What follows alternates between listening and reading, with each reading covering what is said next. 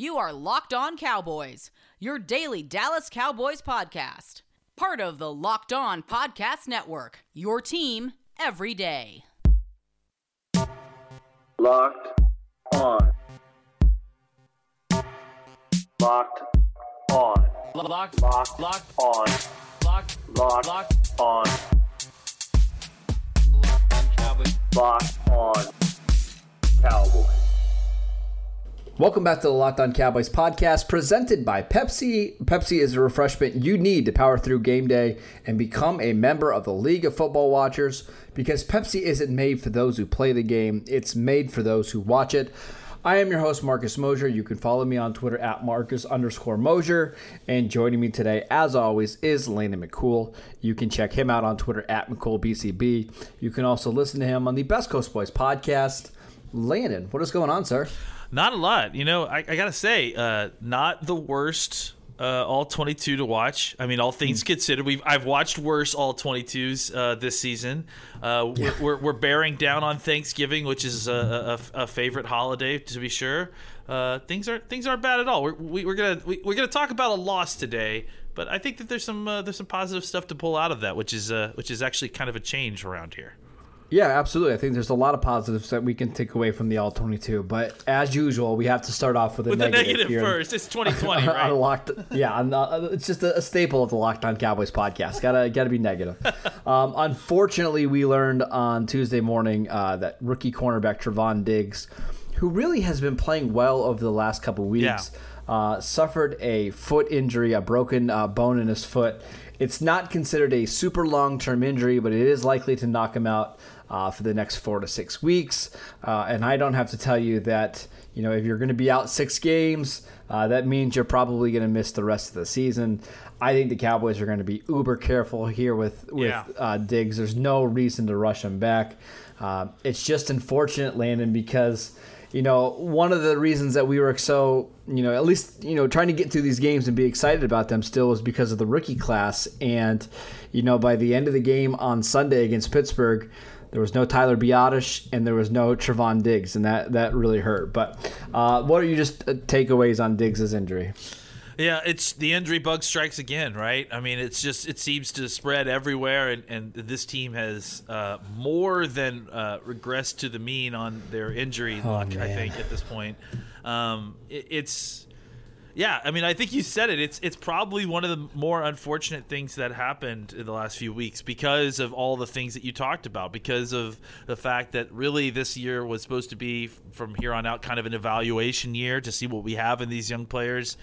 And it's not, you know, great that he's not going to get the opportunity to kind of get those reps over the next few weeks, because as he was getting those reps, he was playing better and markedly better. So, it's just super unfortunate for a guy that really could use the reps, really could use the time on the field, and was a rare bright spot on a team that was struggling to find something positive to talk about before the Steelers game. I think he has been something that people had looked to as, okay, well, you know what? Let's see the development of the young corner. I think that's worth watching for these games. And now he's going to be out for, at the very least, a month. I would say maybe closer to 2.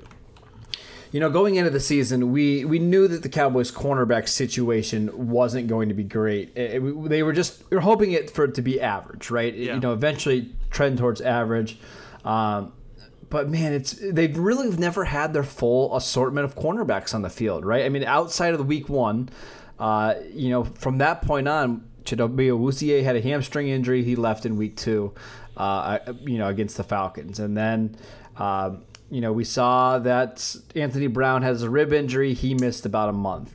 And then as soon as Awuzie is able to come back here in week 11, Trevon Diggs is going to be out. So it's just really unfortunate that we never got to see these 3 corners together because, again, I don't think they would have been fantastic, but they wouldn't have been awful. And, you know, that's really the bar that we're just trying to clear here. We're trying to have a league average defense, and I think those guys could have been at that point. So it's just it's rough. It sucks because I thought Diggs was playing so well. But let's do this before we move on, Landon. long term, how do we feel about Trevon Diggs after 1 year? Are you still optimistic? Do you have some more concerns? How are you feeling about him? Oh, yeah, I'm still optimistic. I mean, I think he's shown you enough as a rookie corner to feel excited about the future. I mean, he makes plays in the ball. He's around the ball a lot. Of course he's going to get burned. Of course he's going to give up big plays. I mean, this is something that we talked about before the season, and I think it's borne out. I mean, I think he definitely has had times where he's struggled, but I also think that he is one of the few rookie corners who's out there as, the kind of cornerback one.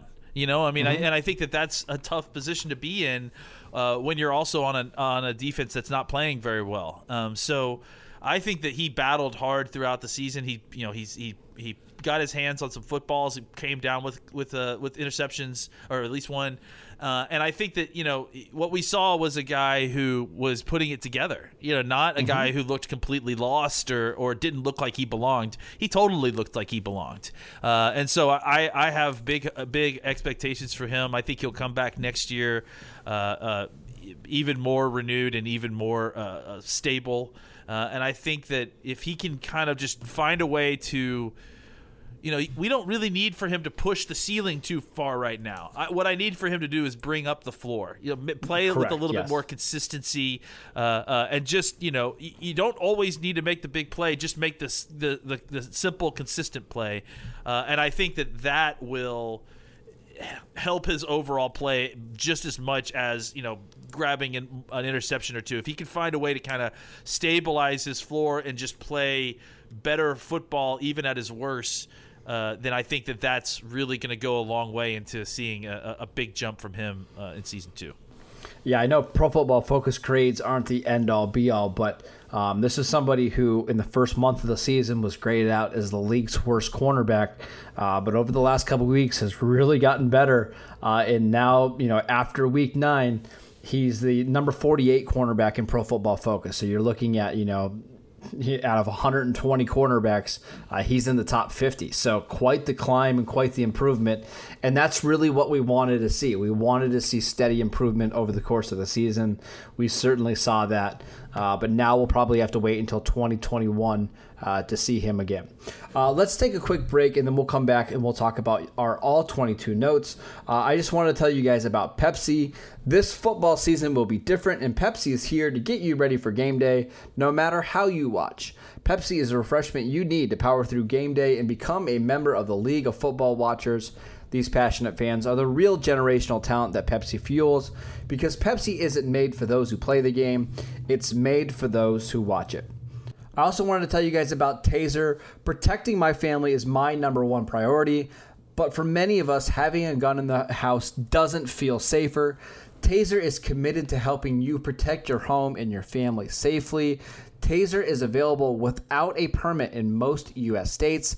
Get the Taser Pulse Plus or Taser Strike Light at taser.com with promo code NFL. Save 15% now at taser.com, promo code NFL.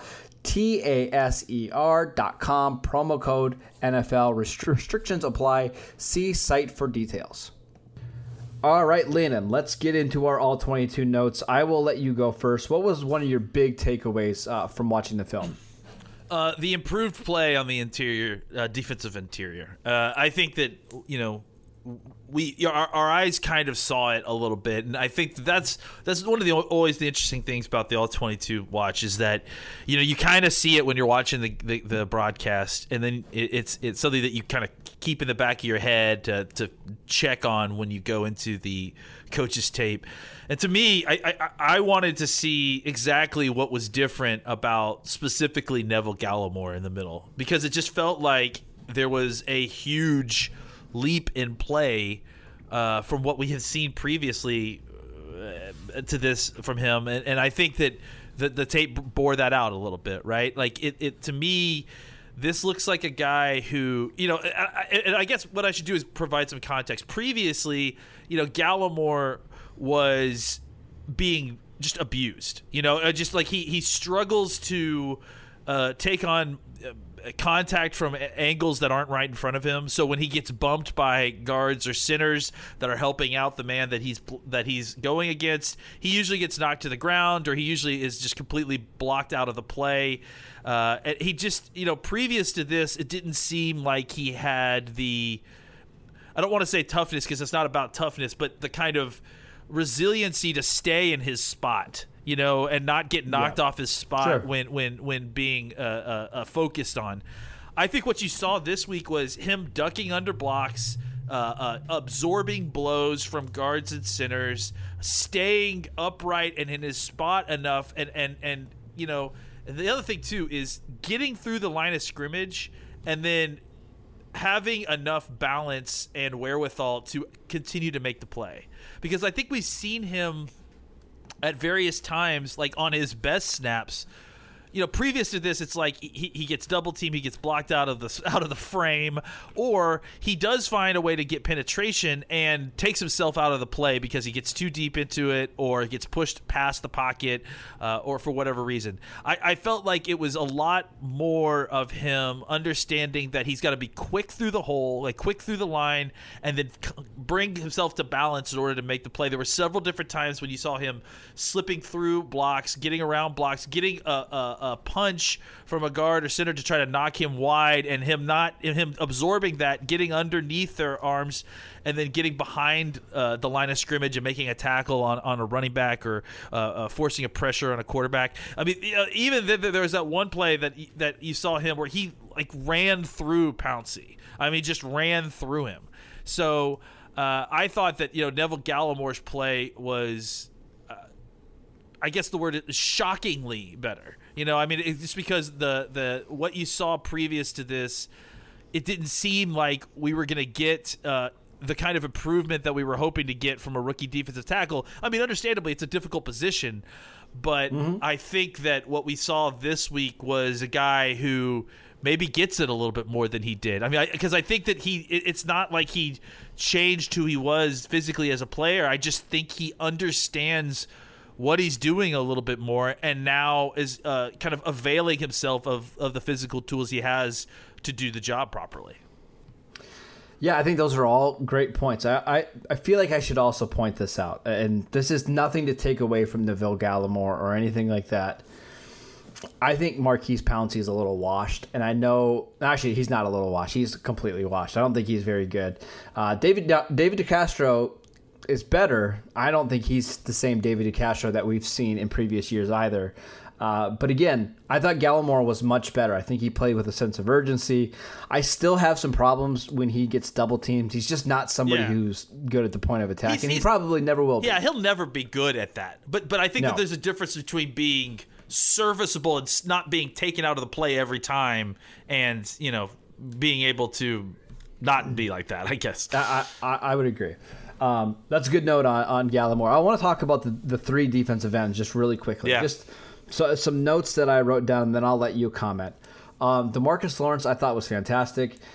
It's I don't know if you saw this, but it's pretty clear to me that he still can't cut and change directions very well. It's just I still think that knee is bothering him, and he's toughing it out, and he's still playing at a ridiculously high level, just because he's a superstar. It's what he does. I thought Randy Gregory had the best game that we've seen from him in a long time. He looked explosive. The move that he had on Alejandro Villanueva was really good. He's really close to finishing some of these pressures and turning them into sacks. And then Aldon Smith, I don't know. Aldon Smith is tricky because I think he's consistent. I think he's good, but he just doesn't have that same burst that I think we saw even earlier in the year. I'm not sure if he's dealing with an injury either, or if he's just wearing down a little bit, or I don't know. But it does seem like of the three defensive ends, he's probably the third right now. What was your takeaway on those guys? Yeah, I mean, I think I agree with most of what you were saying. DeMarcus Lawrence was fantastic, man. There was one snap where he pre-snap shifted down to basically 5-tech against the is it Villanueva? I don't know how to say his name. Yeah, Villanueva. Apology. Long-time Steeler fan. Yeah, apologies to you. There was a play where he kicked down and basically lined up right over him and almost in a 4-eye and got around all the way around him. And actually, no, it wasn't. It was the right tackle. Now that I'm saying that, because I Chuck Sikora, yeah. So he got all the way around him, kicked inside to almost like a 4-eye, and then got off the ball so quickly and around and slapped his hands around with a double swipe and around so quickly. It was shocking. It was just. I mean, it just looked like vintage DeMarcus Lawrence. Several different plays where you saw him able to compress down on the line and make a play on behind the line of scrimmage on a run play, which is just that's his bread and butter if anything is. Yeah. Randy Gregory, I think this is the kind of thing we were talking about, right? This guy is a natural, and he has the burst and the arms and all that stuff, but there's things like that, like you mentioned, that you can't teach. The way he was able to swim and then get skinny so the guys can't get him. Like, he just understands his body movement and what he has to do as a pass rusher in a way that, like, you have to teach a lot of other people, and I think that's why he's able to come up off his couch and do this again and again and again. It's just, he's incredibly naturally talented pass rusher. And I think that is clearly what we're seeing play out here with his development. He's gotten a couple of weeks worth of snaps, and now suddenly he's very close to back to where we've seen him at his best. So and I guess with Aldon Smith, it hasn't been, like you said, it hasn't been quite as good as it has been previous to this. He's still fine, though. Yeah, he's still fine. And I think that they're doing more with him, too. I think that's the other thing, too, is that you're seeing him kick inside and rush the passers, a 3 technique sometimes in some, like, NASCAR-looking packages that they had, which include DeMarcus Lawrence, Crawford, Aldon Smith inside, and Randy Gregory, which is all, we shouldn't just gloss over that, because that's the kind of thing we were drooling over in the preseason, So to see that kind of stuff get deployed out there was exciting and fun to see. So, I'm excited about this trio. Obviously, Randy Gregory has really kind of fit in really well. I'd like to see a little bit more of Bradley Anae and a little bit less of Armstrong. But I think that overall, you're getting pretty decent play from your defensive ends at this point. Yeah, and I'd even throw Antoine Woods in there. He was fine. Yeah, I don't think. Yeah. I don't think he is a superstar or anything like that, but I would be willing to bring him back next year on a similar type of deal, even if he's just your backup 1 technique. He's good enough to do that, and I think he's fine. I want to talk about the linebackers really quickly, Landon. Just a couple notes that I had.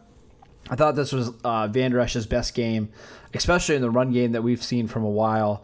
I think they're at their best in terms of the on rundowns when it's Leighton Vander Esch and Sean Lee in there. The problem is I don't think any 3 of their linebackers right now are doing very well in coverage, so that's kind of a problem. Teams are picking on them a little bit.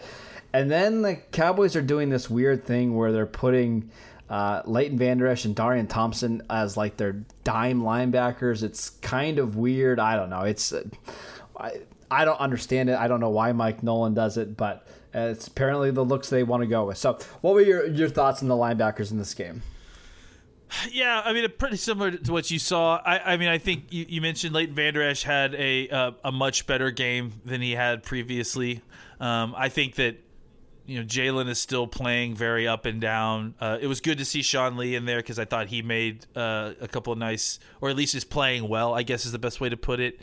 I think that the linebacking group is what it is right now. I wish that they would try. I mean, it just seems like they still aren't doing a great job of putting these guys into a position to play to their strengths, and I think that's Jalen specifically to me is just like he needs to be moving forward, and I think that when anything that has him doing that is probably positive. And they had him blitzing off the edge. Did you see that? Yeah, I did see that, and I was very and with his hand on the ground at some point. Yeah, I do think. I mean, it wasn't successful though. No, but I mean, I think that's a good look, and I think him, doing more A gap peppering would be good too. So I just think that we're gonna try to survive with these guys. I think Joe Thomas needs to come back in and play some snaps too. Once in a while, they just need to have a better rotation there, I think, and keep those guys a little more fresh. Yeah, and even Joe Thomas, though, when he went out, he wasn't playing all that well either. No. So it's just, we thought going into the season this was a position where they had a lot of depth, and you felt good about guys 1 through 4. Hasn't always been the case this season. Let's take a quick break, and we'll come back, and we'll do some more All-22 notes, this time on the offensive side of the ball. I wanted to tell you about Built Bar. Built Bar is the best-tasting protein bar out there. It's hard to even explain it. It's real chocolate with amazing flavors, and it's just a great combination of low calories, high protein, and low sugar with no crazy additives. Best of all, they taste fantastic, and they are releasing 6 new flavors, including caramel brownie, cookies and cream, and apple almond crisp. Go to BuiltBar.com and use promo code LOCKEDON, and you'll get 20% off any order. Again, that is at BuiltBar.com. All right, Landon, let's talk about the offensive line. Let's start with Terrence Steele. He's no good. Do you want to move on? Nope. I think we need to stay on this and talk about he is very, very bad and no good. Now I'm ready to move on. Poor Zach Martin, man. I don't know what he's thinking playing next to Lyle Collins all last year and then going to Terrence Steele. I know what he's thinking. He's thinking, hey, why are you blocking me and not the Steelers defender? Because we're supposed to be blocking the other team. There was a play that happened. I don't know if you saw it, but that's what I am literally referring to that play. Yes. Yeah. Okay. He came down and blocked Zach Martin, and T.J. Watt came off the edge free. And it didn't get the sack, but he might have knocked away the pass. I don't remember, but not great. The rest of the offensive line. Zach Martin, really, really, really good. I don't know if you saw the one snap he played right tackle in this game when Cam Irving went out. Mike McCarthy called that fantasy football stuff. I just kind of thought that was funny when it happened. Joe Looney, still not great at center. I mean, is he serviceable? He was not as bad as I thought, though. No, but he should be a starter. Like what he did best game, I would say. Right. What he did on Sunday is what you want from him, though, right? Okay, you want him to be that backup that can get you through a game and not have it be a disaster. Yeah, and I thought that he actually, even for him, I thought that was his best game of the season. I thought that he actually played way better than I anticipated. And just to kind of go on the offensive line overall, honestly, every time that you go and you're looking at plays where the offensive line clearly got beaten, every single one of them was Terrence Steele. Almost every single play where the offensive line clearly had huge gaps in it or allowed a tackle for loss where somebody obviously missed an assignment. I think I posted a video, and I almost posted a second one, but Joey actually beat me to it. I posted a video of a freezed frame of the All-22 just scanning from the left side of the offensive line to the right, and it shows everybody in motion, in action, because the snap has just happened, and everybody's on their snaps, and then there's Terrence Steele still sitting in his maybe stance. He didn't hear the snap count. That's not his fault. And there's another one, where everybody, it's like a wide zone, and it's hats on hats all across the board, and there's Terrence Steele realizing he overran his blocking guy and trying to reach back and block the guy that ends up tackled for a loss. So, I thought that overall the offensive line played outstanding. Considering the context, right? Who they were playing and what they were playing with. I thought that the rest of the offensive line played really, really well, and even Cam Irving was serviceable at the position, not just embarrassing himself out there. So yeah, I've got a question about Cam in a second, but go ahead. I just think that, look, again, it's all in the context of what our expectations were. I'm not trying to get any of these guys outside of Zach Martin and Connor Williams as my starters next year. But I think, but in certain roles, we're happy with these guys. Yeah, totally. For where they are, for what we're talking about, and playing a team that coming into this game was on a historic run of defense. Again, look, I don't think we were being I'm not a hyperbolically pessimistic person. And I was hyperbolically pessimistic about the Cowboys' chances going into this game. The fact that they were able to do what they were able to do is more impressive than I feel like people are I talking agree. about out there. Yeah, so those 4 offensive linemen, not including Terrence Steele, I thought were good. But I also wanted to say this because I think this is important. Outside of 3 or 4 plays, I think Garrett Gilbert also helped out with that, right? Because one of these things that bad quarterbacks and young quarterbacks tend to do is they tend to bail on pockets early, right? And the first sign of a bad quarterback is they run backwards, right? Yeah. And they try to get outside the pocket. I was stunned how many times Garrett Gilbert stood in the pocket that extra half second and was able to deliver the football when I thought for sure he was going to get sacked. So I think he did a good job of not panicking, standing tall in the pocket, moving around slightly to give the offensive linemen, just that half beat more to hold their blocks. But what did you think about Gilbert helping out his offensive lineman in this one? I think that what you said is very true, and I would also say that he helped out his offensive lineman a lot by getting rid of the football quickly. There were a lot of some of his best throws were one read, know where the guy's going to be, deliver the ball on your back foot when it's time to throw the football, and I think that's. See, this is why I'm not all that excited about Andy Dalton coming back, because Andy Dalton has some of those bad tendencies where. Dalton wasn't doing this. That's the thing, and you're not exactly wrong. Yes. Like Dalton was still trying to buy time, get to his second and third receivers. God, it's the first guy's open. Get it to him. Right. Like stop messing around. Like this. I think that Dalton was trying too hard to be concerned about making big plays because he thought that the offense has to carry the defense in order to win the game. Just play the game. Just play the game. Yeah, when Dalton's at his best, it's when he has a really good offensive line and he doesn't have to worry about pressure. When he does get pressured, and we've seen this now in Cincinnati and in Dallas, things just completely go haywire, and he tries to do too much. He tries to get outside the pocket. He doesn't have the same athleticism now that he did back in 2012. And I think it's part of the reason why I'm just not that excited to see him back in the lineup. One question about Cameron Erving, Landon, before we move on. He's not great. No. And nobody's going to say, we've been telling you for a while that he's not a great offensive tackle. But if he's your worst offensive lineman, you can get away with it because he does sometimes, again, I'm really prefacing this, he does sometimes do enough to be functional. Would you be interested in bringing him back next year to be your offensive tackle 4, or are you good just moving on this offseason?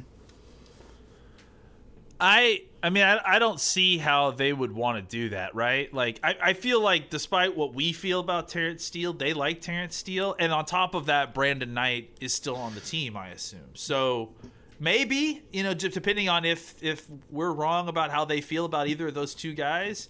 I don't think we're wrong on Brandon Knight. I think they like Brandon Knight quite a bit. So, yeah, I would, let's put it this way, I would not be surprised if they brought him back. He definitely has not been as terrible as I also think we need to put this in perspective, right? We're seeing what absolutely awful looks like on the other side of the formation, right? Well, but I think that's not that's a good thing. That's a good context, because that's the thing is that there's too often that we make those claims about offensive tackles without realizing that there's Terrence Steele's out there, and so I think if anything it puts into proper context what kind of player he is, because he's not great, but look at what the other tackle is doing. He's not doing that, at least. No. Just really quickly, we've got just a couple minutes left. I thought Dalton Schultz was really good again. I mean, he could have had another big catch in this game, but it was taken back due to a penalty. He finished with 4 receptions for 48 yards. Probably should have had about 70 yards in this game. Again, a low-end starter. I think he's at his best when he's paired with somebody like a Blake Jarwin. But I thought he was good, and then I thought the offense, the receivers were really good. Each one of them made a mistake, between CeeDee Lamb, fumbling, Amari Cooper, not getting a first down on one whatever play. That was. That was weird. Talk to me about the offensive skill players. Yeah, I think they showed up in a way that I feel like they hadn't shown up in some of these other games with some of these other backup quarterbacks. And I think it kind of goes back to your quarterback. It goes back to the ability to get them the ball and not try to wait for a perfect scenario to deliver a strike. I think that the Lamb route to the end zone was beautiful. I don't know if you went back and watched it, but the best part about that is Lamb knew that he had Watt on on him, right? And he didn't hurry. Did you see? I don't know if you noticed that, but he ran the route kind of almost at 85% because he knew that was enough speed to win on the route when he got back upfield, and then that bought enough time so he didn't run through the back of the end zone when the ball got delivered, and I think it was just beautiful job of just kind of tempering his pace in order to allow the play to come out the way it was supposed to. I think that Gallup is got to be frustrated. I mean, at this point, it's kind of I feel bad for going him. back to his rookie year where he's in a low efficiency situation. He's getting similar targets as everybody else, but usually they're tougher targets to convert. And I think most of them are happening way down the field too. Right? Yeah, that's part, like a large part of it. Yeah. And so I can understand how would be frustrated, but I mean, I don't think that's necessarily his personality. I think he's the happy warrior to get through it. And then, I think what you said about Schultz is correct. I think, he's shown that he is a solid player. And I think next year when Jarwin's back, you're going to feel a lot more comfy about 12 personnel snaps than you had been previously because you've got two guys who you feel comfortable catching the football when they need to. Not only that, we like Blake Bell quite a bit. I think if he's your third tight end, you're sitting really well. And then again, you have Sean McEwen, undrafted free agent from Michigan, hasn't played a ton, only 26 snaps. But if he's your tight end 4 and you develop him, maybe he'll take over Blake Bell's spot in 2022. Maybe you're having him fill in for Dalton Schultz once he leaves in free agency. You feel pretty good. So mock drafters out there, listen. Please do not give the Cowboys a tight end in the first 2 rounds. They're set. They're good. I know Kyle Pitts from Florida is really good. Man, he's really good. He is really, really good. But they don't need him. They're all right. That is it for today's show. Thank you guys for tuning in. Make sure you download and subscribe to the podcast on Apple Podcasts, Spotify, or wherever you get your podcasts. Remember, you can follow the show at Locked On Cowboys. You can follow Landon at McCoolBCB. I'm at Marcus_Mosier, and we will see you next time.